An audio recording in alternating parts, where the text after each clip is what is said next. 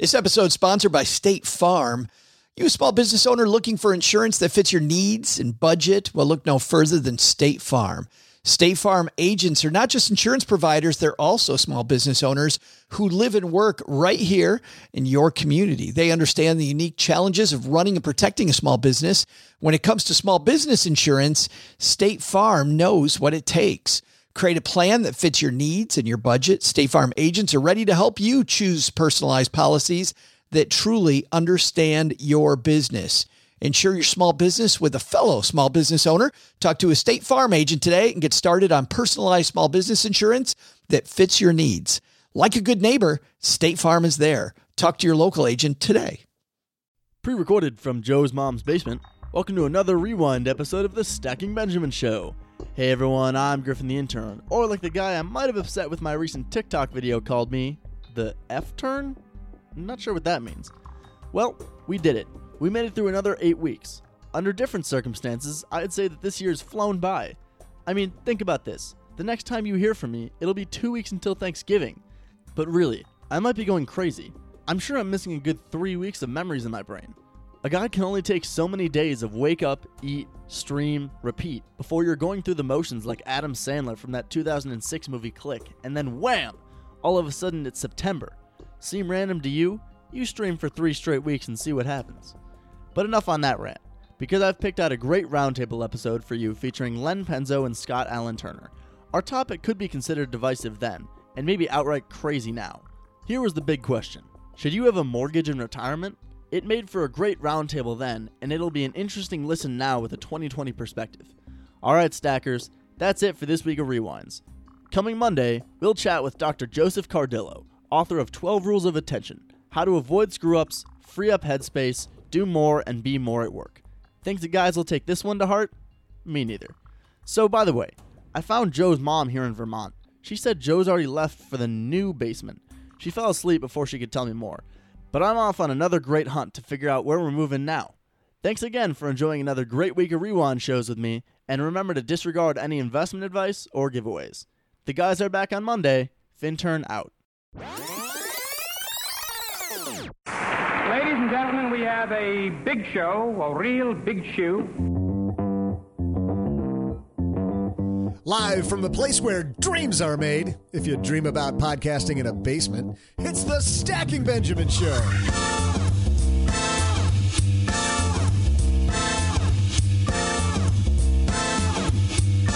Hey everyone, I'm Joe's mom's neighbor Doug, and on today's rockin' podcast, I've zipped myself into these leather pants, grabbed my electric guitar because rock and roll superstar of the personal finance podcasting world, Scott Allen Turner, joins us. Also, from an undisclosed location near Los Angeles and owner of LenPenzo.com, it's Charlize Theron. Not kidding, it's Len Penzo. And here he is. If Scott Allen Turner's the rock star of financial podcasting, he must be the Muzak king, Joe Saul Seahigh.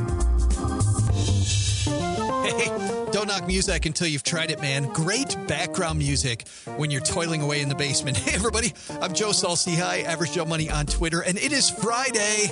It's time for the weekend, and my favorite part of the weekend, putting on this podcast for you. Man, we got a great show today. We have some cool stuff that even Doug doesn't know about. How about that, Doug?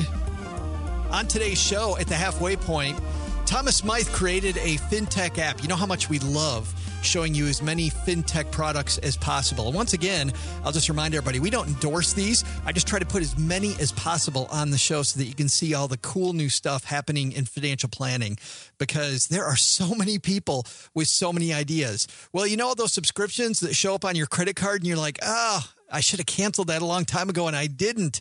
Well, Thomas Smythe and his band of merry men have created an app, Trim, and if you go to asktrim.com, you'll see more about it. But we're going to talk to them just briefly at the halfway point, find out exactly what the app does, how Thomas created it, and that's going to be exciting.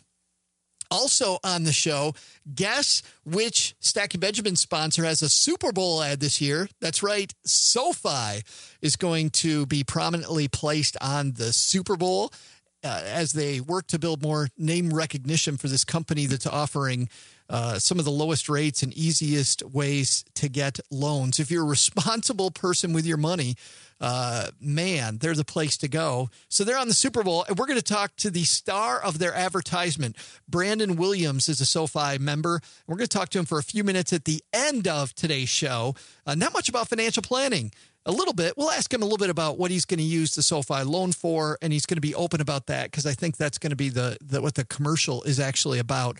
But I want to talk to him more about how did he get chosen, what was the taping like, and what does he think about being part of what a lot of people think is the best part of the Super Bowl. So that's exciting. That's it. We got a lot to do today, man. This is going to be fun. Let's get it moving.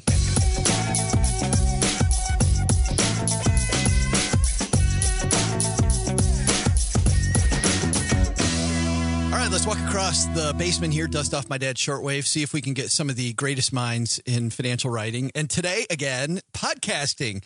And guess what? It's the guys club today because we can't find Paula Pant. We have no idea where she is. So let's start off in Los Angeles, California, where Len Penzo's back. Dude! Joe, how are you, my friend? We missed you, man. I missed you. You know, sometimes work calls, you know, it's like the day job pays the bills. Working for the man stinks. Yes, it does stink. It does. But I can dream, and I do. Well, I was thinking with all that money from the Len Penzo blog, you could tell the man to go away pretty soon, couldn't you?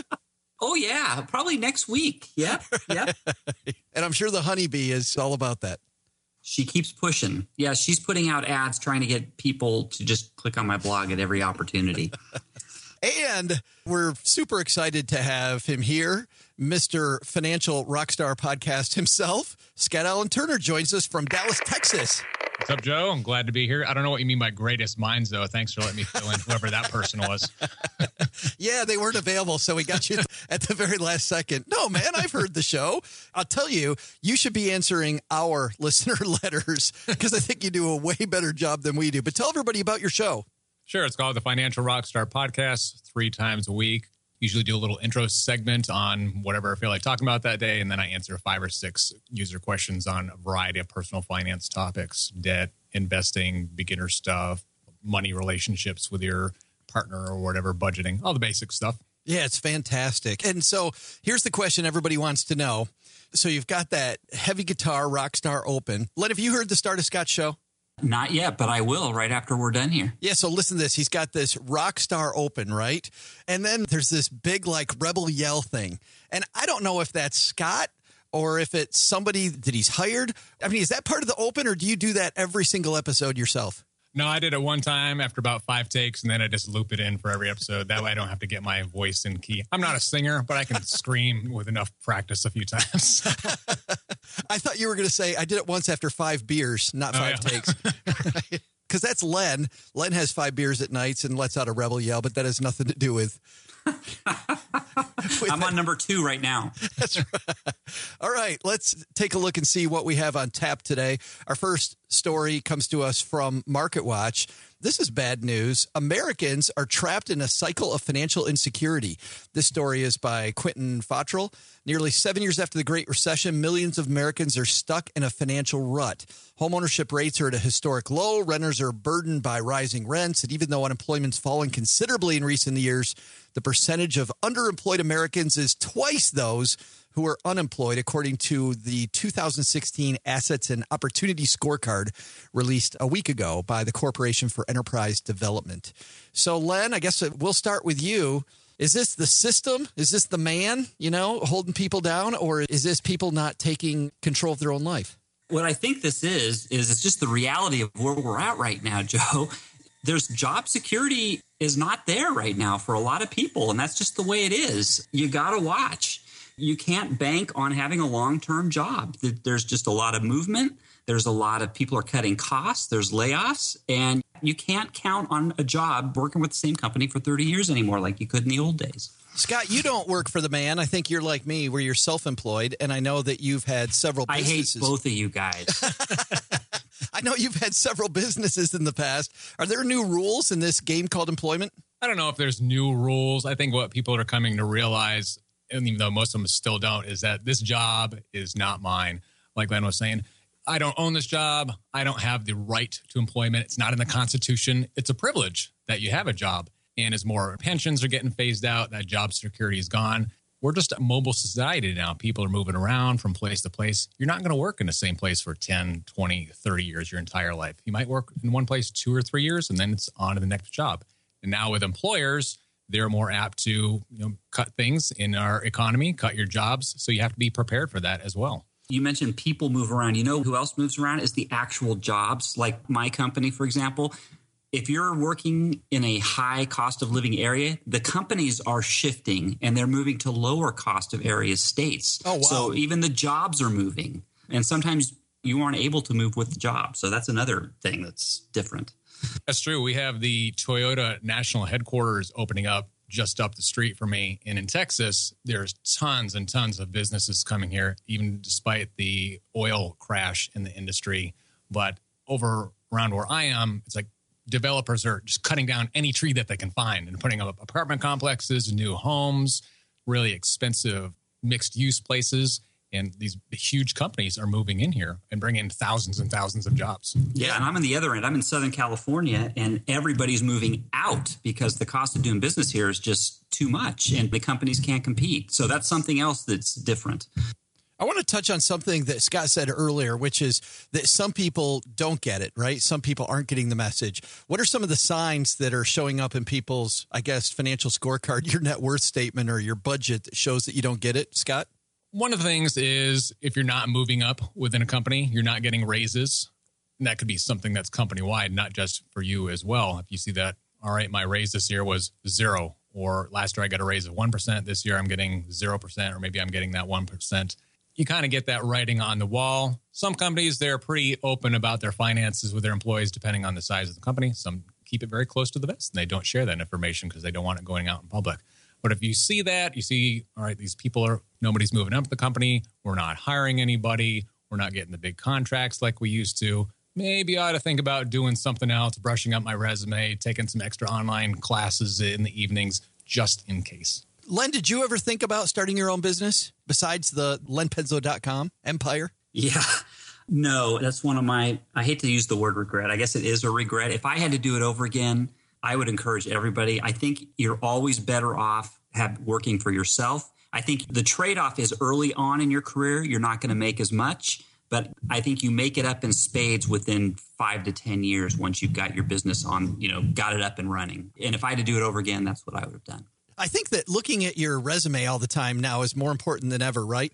Like, what am I doing right now that's exciting that when I leave this job, it's going to be something that will give me the next opportunity? Scott, have you always worked for yourself?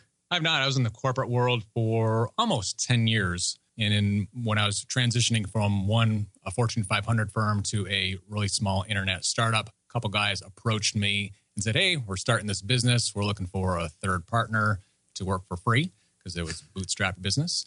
And I said, that sounds pretty interesting. They gave me equity in the company, and I pretty much worked for free for 3 years, evenings and weekends, building up that company. I was still able to peel off from my corporate job and do that full time. How did you pay your bills during that time? It was through the corporate job. I had a day job. Got it. You were doing both at the same time. Exactly, yes. Yep, that's a good way to do it. Let's move on to our second article from Investopedia.com. How Mortgage Debt Can Derail Retirement by Leslie Kramer. Most homeowners look forward to that day when they can finally make their last mortgage payment, she says, and truly call their home their own. Most financial advisors advise clients to try and reach that day before they hit retirement age. Scott, you answer questions on your show all the time. How important is it that people look to get their mortgage paid before they hit that retirement date? Oh, it's super important. I get people that are in their 70s saying, I'm coming up on retirement. I don't have any savings. I've got this mortgage bill. And they're nervous and they're scared. So any debt you have in retirement, it's just going to limit your options. All of us, we're pretty much one medical emergency away from just being in a bad situation. So if you don't have your mortgage paid off when you're approaching retirement, you can really torpedo things. As you get up in your age, your situation's going to change, and you could have this big chunk of change out there that you're going to have to apply to that mortgage at some point. So you really need to start making some critical decisions really on what you're going to do about that. Downsizing is an option. Selling the big home to get into something smaller that you can pay cash for. Maybe you get to rent a place if you want to do that. Renting a home, you can always do that. You still get the home ownership without the responsibilities that go along with it. Len, when you retire, you going to do that? You going to move into a tent in a campground? No, I got my backyard bunker, Joe. Remember? I should have seen that one coming. As a matter of fact, you're welcome to come too. You're welcome to stay there too if you'd like. Right, the day the apocalypse comes, which could be any day now. Of course. Yeah, so how important to you is paying off the mortgage early? Yeah, you know what? I'm the opposite, and I'll just say it's everybody's different. Personal finance is personal. In my case, I will not pay off my mortgage till I'm 76, and I'm fine with that. I have a very low mortgage. It's about 5% of my income, and so therefore I'm not worried about it. And I have enough savings in the bank to fall back and make those mortgage payments if something happens to, I lose my job or what have you. So I have plenty of cushion. And so it's really not an issue for me. Why are you fine with that when I think this article makes a good point that, and Scott makes a good point that mortgage debt derails lots of retirements? Well, it does. Again, I'll fall back and it all depends on how much of your income are you putting towards your mortgage? What percentage of that income is? In my case, it's very small. And I worked very hard to get my mortgage payments down over the past 10 or 12 years through multiple refinancings. So let me give you an example. I bought my house in 1997. I think my initial house payment was $1,400. And through a series of just constantly refinancing, not taking cash out, but refinancing. And for a while there, I was paying down my loan to get my principal down, the overall mortgage total down. I'm now, it's $600 is my mortgage. And here we are, 18 years later. So my mortgage is almost a third of what I was originally paying back in 1997. It's like totally painless. I think if somebody's really concerned about their mortgage, Scott mentioned it, I think maybe you should be renting, because it takes a lot of the stress out of worrying about that. It's funny because, Scott, it sounds like a little bit of what Len's doing is this arbitrage, right, where his mortgage is at a low interest rate. So best use of a dollar for him is taking that and investing it. And it sounds like what Len's saying is then using that money that he's invested to then pay the mortgage. Is that a dangerous situation to get into, or is that something that somebody who's young could build this separate fund that's made to just make the mortgage payment so you don't have to? Yeah, I think when you're younger, you have a lot more flexibility and you have a lot more time to recover. So I can certainly understand the math behind that reasoning. I can put money in the stock market. I can earn my 10% over time. And I've got this 3% mortgage here. I'm going to get a 7% return on difference. And I could do that for 20, 25 years and then have the house paid off. For me, I paid off my mortgage in 2009, I believe. It was just a decision of, all right, we've got the money. I don't want to deal with this anymore. I just want that peace of mind that I'm never going to have a mortgage payment again. Mathematically, I know it's not the best thing to do. I can sit down on paper and prove you that it's not the best thing to do. But emotionally and mentally, it made sense for me. For getting back to this article, when you're getting these people who are in retirement, they don't have the big cash cushion they can fall back on. So if I'm in a case where I've got, it's called a $250,000 house, I got a $250,000 sitting in a savings account, sure, I'll keep a mortgage, keep throwing money in the stock market, and then if anything ever happens, I just pull the money out of the savings and pay off the mortgage in one fell swoop. But these guys here that are approaching retirement, guys and gals, they don't have that financing. They have everything's tied up in the stock market, and it might be in risky investments rather than conservative ones. So they're putting everything at risk when they're making that choice. Yeah, let me make another comment too, Joe, if I could. So if you're racing to pay down your house, the risk there is, and you're making extra payments to that mortgage, the risk is, what if you lose a job and you can't get rehired? Okay. And the bank forecloses, all of that money you've put into that house trying to pay down that mortgage ahead of time is gone.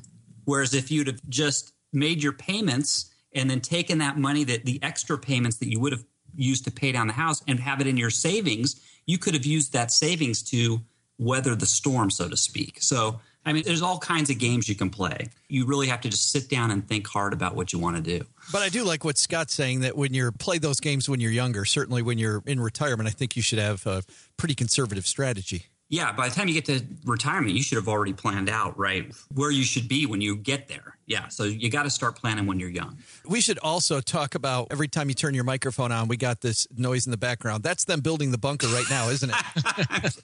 I'm sorry. No, that's it. We should just come clean. The Gold Line bunker is really being built at the Penzo residence, isn't it? It really is. So that's fantastic. I don't know if you know this, Scott, but the sky is falling. And I do know this. Yes.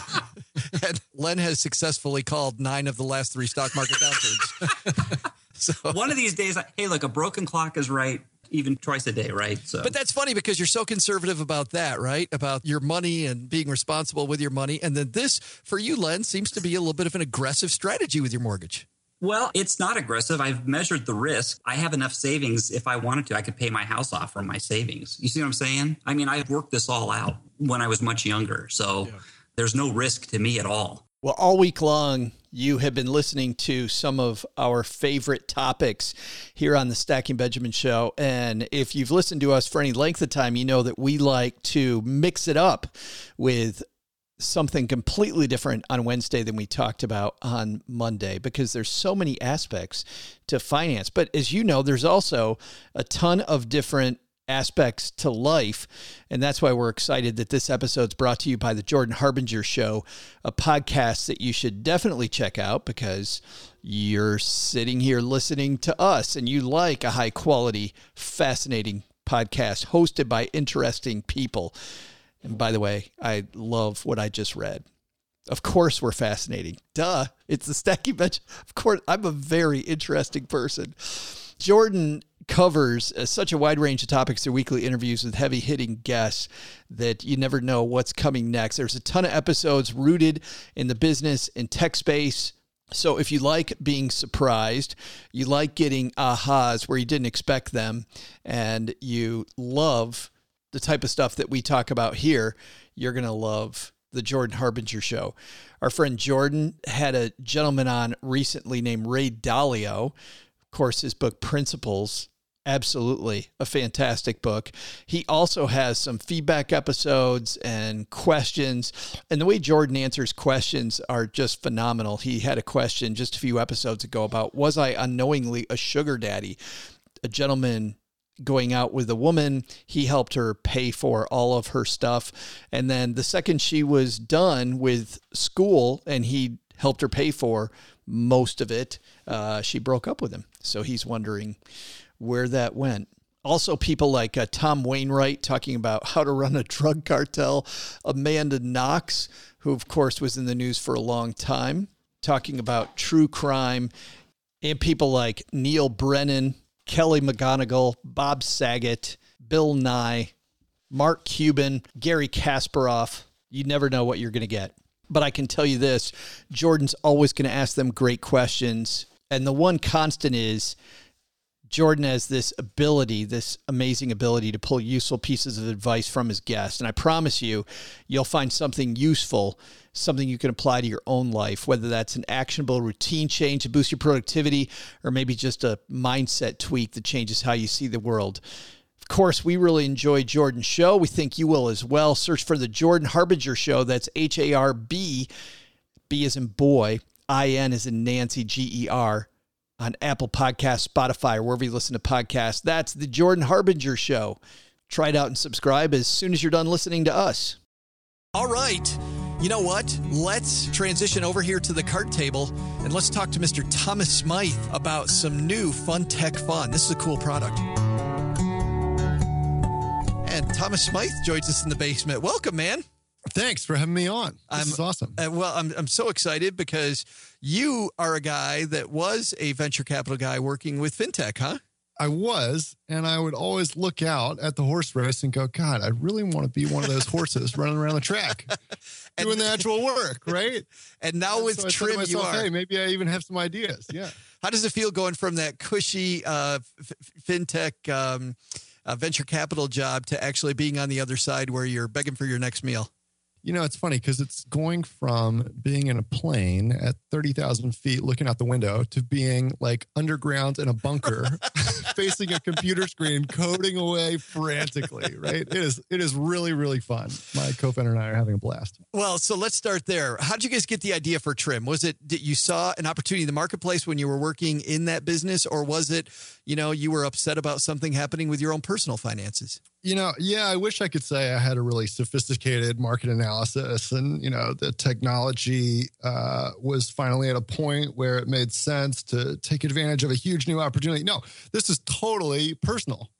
I looked at my own credit card statement and I saw this subscription for Hulu that I signed up for once, like 4 months prior, to watch one show, right, with my girlfriend. And there was like a 30-day free trial. And so I said, I will certainly cancel within the next 28 days. And then I didn't. And then it hit me for like, $7.99 for 3-4 months. And I was like, man, that is really silly. So I was telling this to my friend Dan, who is now my co-founder. And I said, hey, take a look at your credit card statement, see if this happened to you too. So he looks on it. I kind of look over his shoulder and I go, Dan, wow, renter's insurance. You are really a model citizen here. That is something that I should have and don't. And, I'm really impressed that you're so responsible with your personal finances. And he says, Thomas, that's actually from an apartment in Seattle that I moved out of 2 years ago. Okay. So we're looking at each other and we're like, man, I wonder if other people have this problem. So we call up our friends and say, hey, send us your credit card statements. And for better or for worse, they do. And we look through it and it turns out everybody had something, whether big or typically small and very small, so small they didn't even notice, that they either weren't really using or had been meaning to cancel or forgot to cancel or never even knew they signed up for in the first place. Oh, so we thought, hey, that's interesting. Yeah, it's fantastic because I think that's better than market analysis. I mean, we've talked about this before on the show about something I was reading recently. Mark Cuban being a early investor in a company, and they had done all these charts and stats about how they were going to make their company a unicorn. And Mark Cuban looked at them and said, I wish you would have just launched a year earlier, right? Exactly. Instead done something that people really wanted. So how does Trim actually work? Let's get into the crunchiness of it. How does it go in and find out what you're subscribed to and then what happens? Yeah, so it's really easy. So you log in just like Mint.com with your online bank credentials. Your bank sends us a read-only access token for the past 90 days of transaction history. Which is important, by the way. I want to stop there, Thomas, because read-only means you don't have access to get into people's bank account. Never. Yes. And what's funny, there's this misperception out there that giving someone your credit card number is more secure than giving them your online banking credentials. Exactly the opposite. Right. Never, ever. I woke up the other morning and someone emailed me their credit card number in the clear, all 16 digits. And I replied, I was like, oh my goodness, please never do this again. I'm deleting this email immediately. Make sure this gets deleted out of your account. This is so unsafe. But the way that we've set up the logging in with your bank account credentials, it's like logging in with Facebook on a site, right? And so you give very limited access to limited information, and they can't change anything. They can't do anything. So I wish there were, I think that folks who are a little bit younger are accustomed to this because of Mint and Level Money and BillGuard and so on and so forth. And for other folks, if it's your first time doing it, you're like, oh, wait, how does this work? But I think it's just a process of kind of educating people about that difference. Yeah. So then anyway, and I did mean to stop you because I just want to make that point clear because that's a big point. It's an important detail. Yeah. All right. So you log in. Our little machine learning algorithm automatically scrapes through all those hundreds or thousands, or now in aggregate, we have millions of transactions, and identifies all of the subscriptions and recurring payments that are hitting your credit card or your debit card. Then we send a list of those to you in a text message. Okay, we're trying to make this as easy as possible. So you don't have to wait around. Sometimes it takes some time to connect to your bank. You don't have to wait for us. Have us go and do the work and, go get a coffee or watch TV or whatever. We send you this text of subscriptions, and most people look at it and go, oh, wow, I had no idea that I was paying for that still. Cancel Audible. And they reply back with a text message that says cancel Audible or cancel Hulu or cancel Experian or whatever the case may be. And then, and here's the best part, after that, you do nothing. We go and we cancel it for you. And that, I think, is the revolutionary part about what we're doing, that we're a personal finance company of sorts that is actually working for you rather than telling you what to do, right? Yeah. So you don't have to do anything. You just tell us what to do, and then we'll go do it for you. I love being lazy, Thomas. Same here. And so do 300 million other Americans, right? No one will object to having something be a little bit easier, especially when it's in a topic as painful and onerous and confusing as personal finance. So two quick questions. If it's free to me to sign up, then how do you guys make money? We are fortunate to have a long runway provided by our venture capitalist friends who say, focus on growing. If you can get people to use a free product, then they will probably be likely to use a bigger product that you actually pay for later on.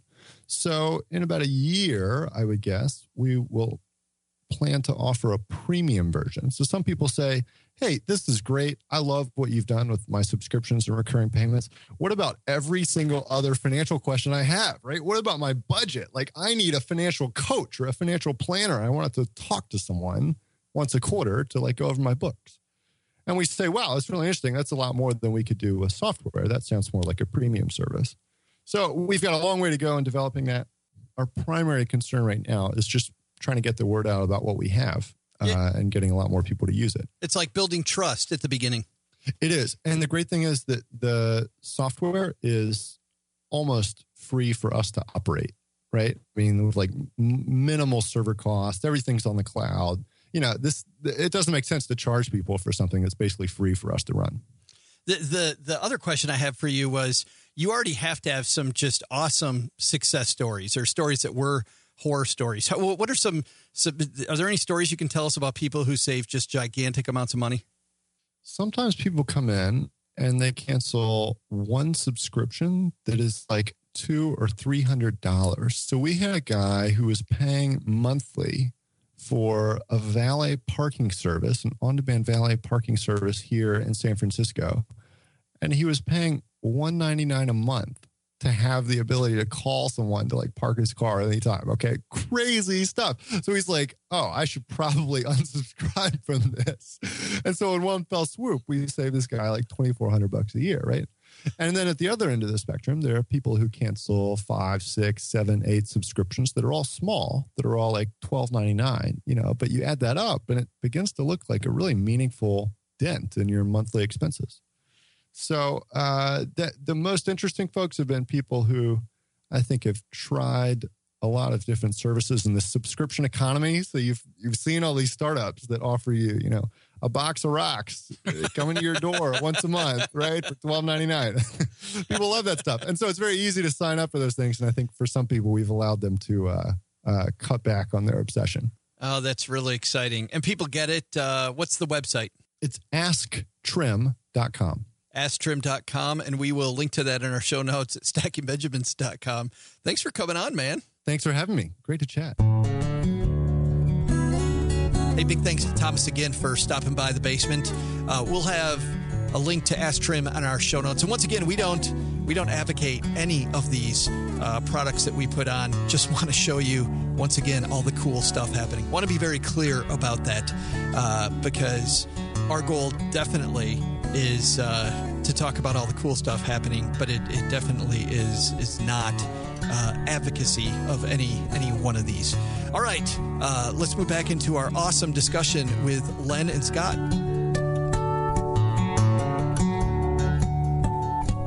I like this part. I just want to go toward the bottom of the article where they talk about people's views on debt differing by generations, because I found this really interesting and so true. People's perception of debt has changed. People live through the Depression, try to avoid debt at all cost. And baby boomers, often they see a credit card and fall in love. It just seems very strange to me that how did this change happen? Anybody want to pontificate or try to guess why people's feelings about debt change? Is it because baby boomers are used to credit cards from the time that they were kids? I think it's because money come too easily for a lot of people. I think credit has been cheap, and I just think people have forgotten about how hard things can really get, like around the Depression era, right? So we just haven't lived through some really hard time. We've been very fortunate and blessed. I'm reading these stories, Scott, that, a lot of millennials are afraid of the stock market, and they're afraid of the term investing, and they don't really look at saving into a 401k as investing, right? They're just putting money away for retirement. Do you see that millennials are also equally as afraid of debt? Well, the reason they're afraid of investing is they saw what their parents went through in 08 and 09 when a lot of them lost a huge chunk, half their 401k, because that's how much the market went by. And some lost even more than that. They had invested in their individual company stocks, and they saw those tank. But now you've got these millennials, 20 and 30 years old. They got massive amounts of student loan debt when they're coming out of college, and they're stuck living at home with mom and dad. So they do have a different view on debt as opposed to older generations because they've got more of it. And they don't have the same opportunities because I've got all these student loans. I may have credit card debt or might not. I'm living with mom and dad, and my job situation is pretty bleak. Maybe I'm working at Starbucks right now, and I'm a barista, and that's the best I've got going right now. So they have a viewpoint of maybe I don't want to take on any more debt. I'm going to live with mom and dad, or I'm going to rent. I don't want to take on home ownership as well, and I'm kind of okay with that. I also don't want to stay away with investing because I saw what happened to mom and dad. I don't want that to happen to me, so I'm just going to stick my money in a savings account and just not do anything with it. That's just absolutely horrible. Just sends my stomach into knots when I hear that. But it does say to me, though, it does say to me that all of this change we're talking about, not just about debt, but also about employment, the cash reserve is more important than ever, don't you think? It is, especially when you're going out on your own. You're ready to get your first house. You're moving in. You need to have that reserve for an emergency in case something happens. You become temporarily disabled or you end up losing your job. Maybe you're not a good employee. You got to have that little fallback so that you can survive for 3, 6, 9 months, however much that you've set aside. Student loans, you can put those in deferment or forbearance. So that's a little helpful there if you're in that situation. But you definitely need to think about having that buffer, first of all, before you go out and put the down payment on the house. Len, you talk to your kids about having an emergency fund? Yes, I do. Especially, at their age right now, that's the first thing they should have is they've got to have, like Scott said, they've got to have a cushion for when something bad happens. They don't have a lot of room for error when you're just starting out. So, yes, it's extremely important. And, yes, I talk to them about it all the time. Let's move on to our third piece, which has to do a lot with Valentine's Day right around the corner, gentlemen. So these are some Valentine's Day gifts that will end your relationship. We got 3 guys here talking about Valentine's Day. This is going to be a train wreck in itself, I'm sure.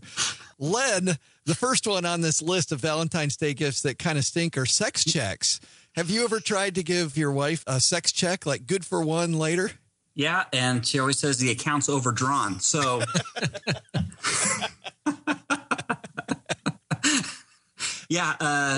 no. It just seems but you know what? I am going to give that a go, and I'll let you know how that goes on the next episode. Which is, Scott, the real reason Len's having the bunker built is because he's going to be living there the second he rolls out the sex check. Is the sex check how the Turner twins were created? Hey, I'm going to have a buy one, get one free, so we'll see how that works, too. A buy one, get one free sex check? Maybe I shouldn't say buy. I thought you were going to say like get one free. I don't know. Yeah. Get one free. Is that like bring a friend? Yeah, exactly. She might be offended by that too, Len. Something just tell. I'm not an expert in that area, but something just says it is. So, Scott, back to my question: is that how the twins were created? The Valentine's Day sex check? No, definitely not. Though I think one year I did give the free coupon for a massage, not from the professional, like from my own hands. But thankfully, it never got cashed out. So I don't even know what happened to that one. Cheryl has a little thing, one of those notepads that stick to the refrigerator, and it has a photo of a woman with 2 baby carriages next to her, and it said, "All I wanted was a back massage." Just exactly. Yeah, well, that's how it all gets started. Yeah, it's all downhill from there. Number 2 on this list, giving somebody a gym membership. Everybody wants a gym membership, but nobody wants to be told they need one. Len, have you ever told anybody, you should firm up? Well, I guess I've been told that by the honeybee. Yeah. Would she ever give you a gym membership for Valentine's Day? Hey, let me tell you something. I used to work from 18 to 45. I was religious with working out. Then I started the blog and something had to go. And so that was the gym membership. You started the blog, wasn't it? Exactly. Because you hated the gym. Hey, you got to give me credit. I don't know what I did. What is that, 27 years faithfully?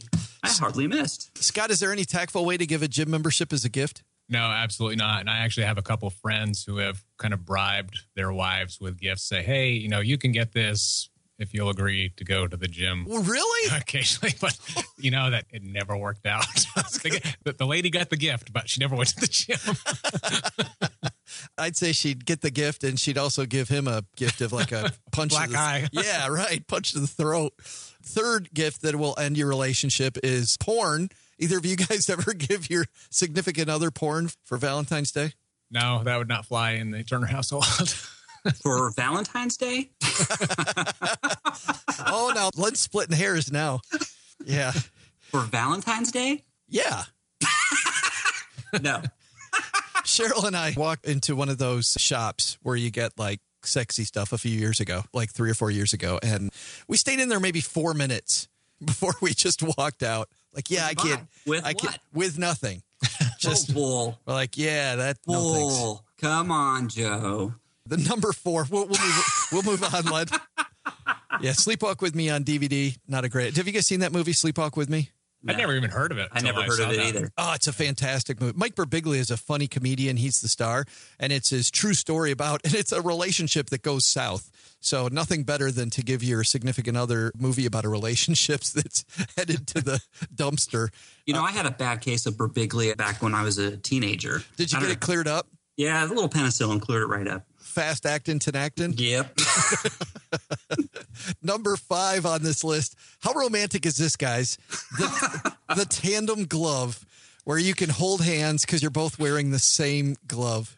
I'm sure, Scott, you've given that to Mrs. Turner. As soon as I saw that, I thought, why didn't I think of that? It gives new meaning to the love glove statement. Yeah, it's either that or the dual snuggie. Yeah. Yeah. In all seriousness, what's the best Valentine's gift you ever gave Mrs. Turner? Or anybody, for that matter? The best one, let's see. My wife, I talked to her about this today. She actually appreciates it when I just make plans ahead of time and get something lined up, a restaurant and all the babysitting. Now I've got it so ingrained in my mind. It's like when January 1st rolls around, I'm always posting to Facebook, hey guys, make your Valentine's Day reservations today, 6 weeks out, because all good restaurants are going to fill up. So as soon as January rolls around, I'm like looking through the magazine for the good restaurants in the area to make the reservations early. Great recommendation. Len, how about you? Was it this number 6 on the list, the 50 Shades of Grey toy collection? Was that the best gift? Well, I'm looking at all the things in here, and I think I have in my drawer about, well, let's see, there's probably like handcuffs, whips, chains. There's probably 30 objects here. I think I have 26 of them. Excellent. You're only 4 away. Checking every box. What's the best gift you ever gave to Mrs. Penzo, to the honeybee? Oh gosh, Joe, I'm terrible. It's just it's just the usual stuff. You know, the dinner out probably. It's just not one of my big holidays. I'm sorry. Yeah, but you know what's funny? OG said on our Wednesday episode, said that he did that for like 8 years, the first 8 years of his relationship. And he's like, and that just never went well. I tried to pretend Valentine's Day didn't exist, and it just didn't work out the way I'd hoped. So, you know what complicates it in my household is it's the honeybee's birthday, like 5 days before Valentine's Day. And then my birthday is like 3 days after Valentine's Day. So, I mean, there's too much going on. It all gets lost in the shuffle. I always forget that, Len. But we've had this conversation before. My birthday is 2 days after Valentine's Day. Oh, that's right. Yes. Yeah. That's right. This is the age of Aquarius, baby. Yes, it is. It is. Baby. Yes, right. All right. Enough of that. We'll have the rest of this list for people. We won't go into fresh balls and instructional TED Talks, a Visa gift card, a snake. Give somebody a snake, if you know what I mean, right? Although the fresh balls does have a little bit of intrigue. I may have to check that out and report back on that too, Joe. I'll link to these in the show notes. Well, let's talk about what's going on at your places of business. Len, what's happening over at lenpenzo.com? Oh, Joe, you're asking me a hard question. I don't know. If people come over to lenpenzo.com and just see what I got going. You know, I did have just recently, I had Are You Smarter Than a Fifth Grader? I went to Staples and bought a couple items. I didn't look at the price tag. And when I got to the checkout stand and saw the total, my jaw dropped to the floor. So I'm asking my readers to guess how much these items that I bought cost, and everybody's having a good time taking a stab. So come on over and you can take a stab too. I'll link to that in our show notes. And Scott, what's happening soon on Financial Rockstar? You know, I figured the quickest way for me to double the number of my listeners from 5 to 10 is to focus on pop culture. So coming up, we've got an episode where I'm going to have Oprah in the title and also the Kardashians. They may not even be mentioned in the podcast, but as long as I put them in the title, the numbers are going to go up. It's all marketing, baby. Yeah. That's so awesome. I can't wait.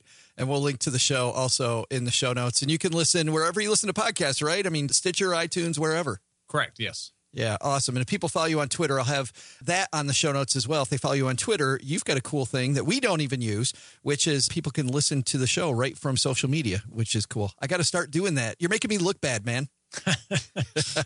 Hop on it. It's a cool thing to do. I know. Thanks for hanging out with us. My pleasure. I enjoyed it. All right, guys. We'll see you next time. Bye-bye. Bye. Thanks, sir.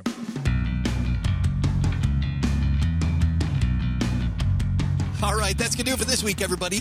Hey, we play a game on these Friday shows. Game, you say?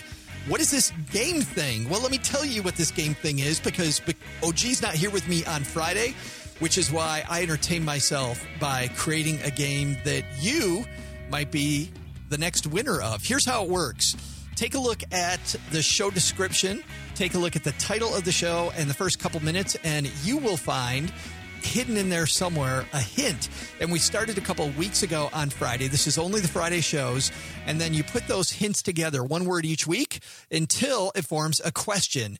If you're the first person to answer that question, joe@stackingbenjamins.com, we will hook you up with a $20 Amazon gift certificate and a prize package that we put together specifically for you. And by the way, Johnny, who won our last game, Johnny, I just sent out your prize pack, and you're going to love that. So that took me a little while. I've been out of the office a lot, but Johnny, your prize pack is on the way, brother. And hey, our sponsor, SoFi, is doing something cool, and you'll notice we didn't talk about them earlier in the show. You know why? Because the cool thing they're doing is that they are running a Super Bowl ad. How cool is that?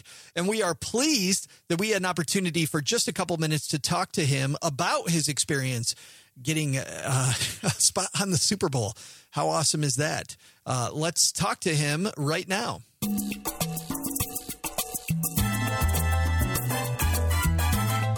And on my dad's shortwave, Brandon Williams joins us. Welcome to the party, man. Hey, thanks, Joe. I'm happy to be here. So today we get you on Friday, which is awesome, because on Monday we're going to have to stand in line to get your autograph. How does that feel? This is my 15 seconds of fame, so I don't think that anyone's going to recognize me. To be honest, I mean, there's going to be so many celebrities that cross people's screen via the commercials on Super Bowl Sunday that they won't recognize the SoFi guy. That's funny, because let's talk about the making of a Super Bowl commercial, because most of us have no idea what goes into this. How did SoFi contact you? I mean, with all the people that are out there, how did they pick you? Do you have any idea how that happened? You know, I'm not exactly sure. I know SoFi has a lot of social events. Right. We had a happy hour that was for members, and it was great. We just kind of socialized and networked. And at the event, there were a few marketing people. They asked if anyone would like to be a part of any marketing campaigns. But, you know, surely I said yes, but surely I had no idea that it would be this big. So, and over the course, it happened very quickly. And I think over the course of about 2 weeks, they shot 8 commercials. So it was very interesting, but I'm not really sure how I was selected or why. Was Dan Macklin there, our friend Dan, who's on the show quite a bit? At the shooting, no, he wasn't. It was they had a professional team that came out and pretty much managed the whole process. They outsourced the majority of it. Mark Forster was the director of the commercial. He also did World War Z and Monsters Ball. He's a pretty big director, so they really didn't hold any punches on this marketing campaign. So they came to you, or did you fly up to them? Well, to actually interview before I got a chance to come out and shoot, it was just via WebEx. So it's just an interview in my living room with a laptop, and basically that's how they decided that they wanted to use me for the commercial. That's awesome. You have such a cool story. Tell everybody a little bit about your story that you're going to tell on Sunday.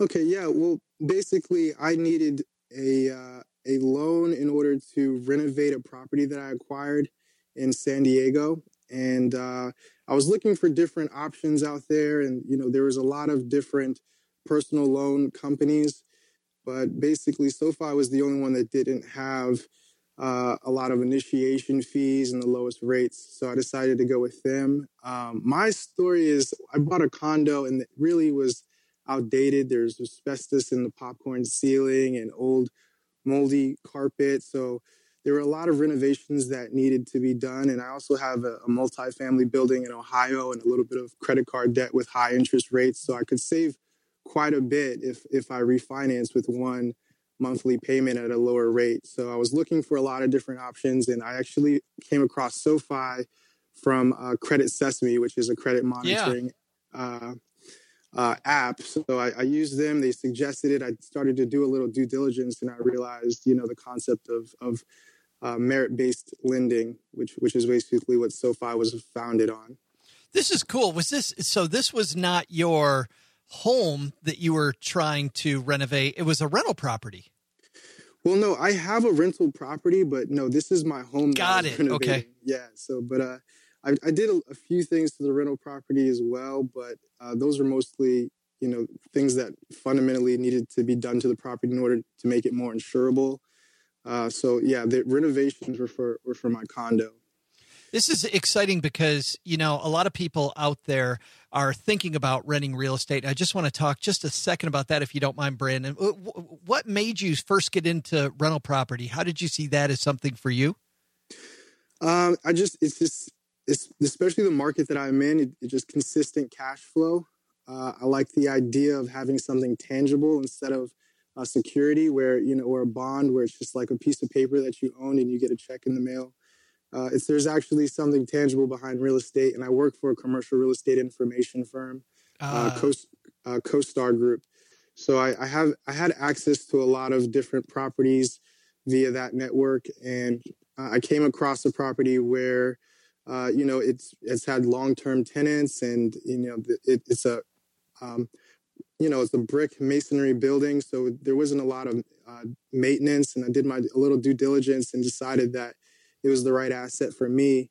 And it's been great. The tenants have been really good. The property management team does a lot for me. And I really don't have to do a lot of hands-on. There's a few things that I have to do every now and then, but for the most part, it's been a pleasant experience. When you first started, are there any mistakes that you made that people listening to this can kind of avoid because they heard this?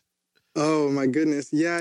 As far as when I first got a property, I didn't realize that the inspection and was based off of the number of units. So, you look to see the different properties, and everyone wants to go for the highest unit number because they think that's going to translate into more money. And it's not necessarily true. I started to really get into what the cap rates were, what the rate of return is, what the gross rent multiplier was on these multifamily properties, and realized that the smaller unit ones with the long-term tenants actually have a greater, return with a lower risk. So one of the mistakes that I made was just constantly going after properties that were higher in the unit count. Another thing is, you get things that are under 4 units or under, and you can use FHA financing. You only have to put 3.5 to 5% down as opposed to 20% for the higher units. So I was able to find an owner that was able to carry part of the note because he owned the property outright. So I was able to do a different form of financing there. But there's always things that can come up, and also when you're buying multifamily, you should probably have reserves ready. Because things come up all the time, all the time. So you kind of have to be prepared for that. And, how many 2 a.m. calls have you made?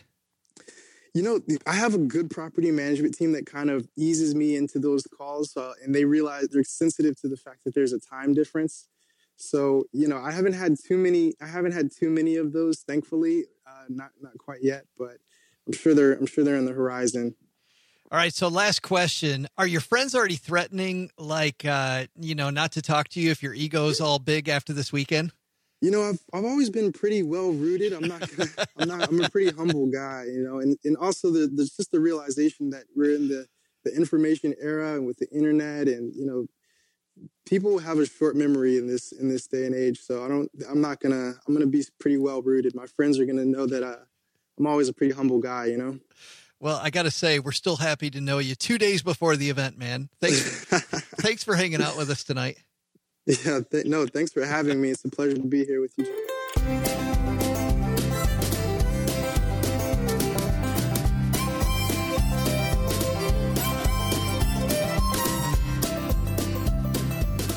stackingbenjamins.com/SOFI. And I love it. I love that both of our sponsors are doing awesome stuff. You know, Magnify Money, our other sponsor, was featured a couple weeks ago on the Today Show and on Good Morning America in a quick 2 days. I mean, to be on 2 out of the 3 morning shows in just a couple days. Very awesome, because they say it's great who you're surrounded by, right? That's you're more likely to be successful if you're surrounded by successful people. And I feel very proud that we're surrounded by these 2 sponsors. Hey, speaking of successful, let's talk about who's going to be on next week, because we've got an exciting lineup for you. On Monday, the author of the book, My Electrician Drives a Porsche with a question mark, Gianni Kovacevic. Gianni coming down to the basement to talk about contrarian and alternative investing. And his basic premise, everything that you buy comes with a cord. So if you want to track success in the future with your investments, you have to track energy. He's all about energy. He's going to make the case for investing in energy. Of course, oil's been hot, but is that the only thing you should be tracking? He makes a lot of key arguments about that. One of the arguments he makes is that you should surround yourself by successful people in the area that you want to invest in. So if you're going to get personally involved in your investments, you need to take the time to dig deep and surround yourself with excellence. And so we decided to dig deep when it came to one area that he talks about, which is alternative energies. And one of the champions of solar out there, and somebody you should follow if you're interested in solar, is Elena Lucas. Elena runs a company called Utility API. Let me tell you how deep in the weeds we go. So we found out that Elena is one of the people you need to follow because she's on top of where that ball is headed, which if you stop following in 2011 when a lot of solar companies went under, you won't know the whole story on solar because solar's changed a ton, and I'm sure she's going to talk about that. But when it comes to alternative energy, Elena's company, Utility API, is on the bleeding edge. She's going to talk about who you should follow, what you need to know, how alternative energy is working. So there's 2 ways to play this. If you're interested in investing, Elena's somebody to know. If you're not interested in investing, but you're interested in just where energy's headed for your house, things like the Nest, or not even solar, but wind power. I'm sure we'll talk about water. We'll talk about all the different types of energy out there, how the grid works. Elena Lucas is going to talk about energy consumption on Wednesday. Exciting thing for any investor or somebody just running a household that wants to be efficient. Then on Friday, for those of you longtime listeners, you may know that Dominique Brown used to be a member of our roundtable. Dominique, of course, from Your Finances Simplified. Great guy on helping people work on their credit and cleaning up their credit issues. He's also a financial advisor, certified financial planner. Dominique Brown coming down to the basement. That's what we've got next week. I'm so excited about it. But first, I'm excited about the weekend. So we'll see everybody back here on Monday with Gianni Kovacevic. Stacking more Benjamins. See you then.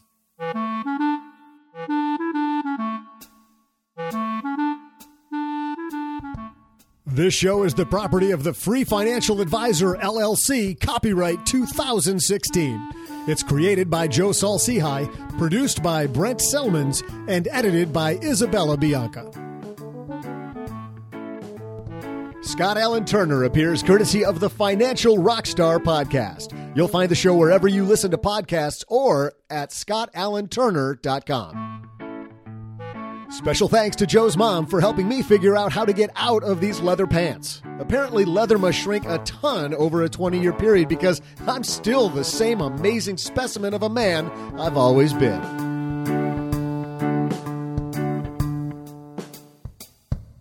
What was that? It's called the medium sketch. The medium sketch? Yeah, it wasn't rare and it certainly wasn't well done.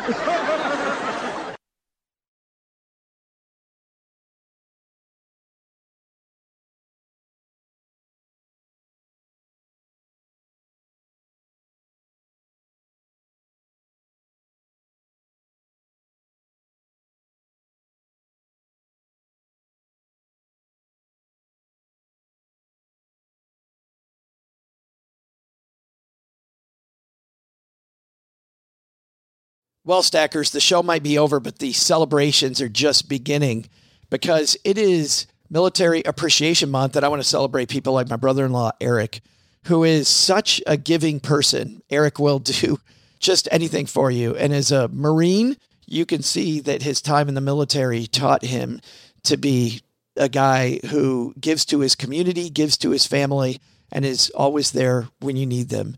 This Military Appreciation Month, Navy Federal Credit Union wants to celebrate members like Eric who go above and beyond. Navy Federal offers member-only exclusive rates, discounts, and tools to empower their members and help them reach their goals. Navy Federal's employees are part of the community they serve. Many of them are military family members, reservists, or veterans, and all branches of the military, veterans, DOD employees, and their families are eligible for Navy Federal membership. In fact, there are so many resources on the Navy Federal website, resources like Best Cities After Service to help veterans transition to civilian life, and Best Careers for Military Spouses to support military families. Visit NavyFederal.org/celebrate, and you'll see all of their Military Appreciation Month offers and other Navy Federal offers. Navy Federal is insured by NCUA, Equal Housing Lender.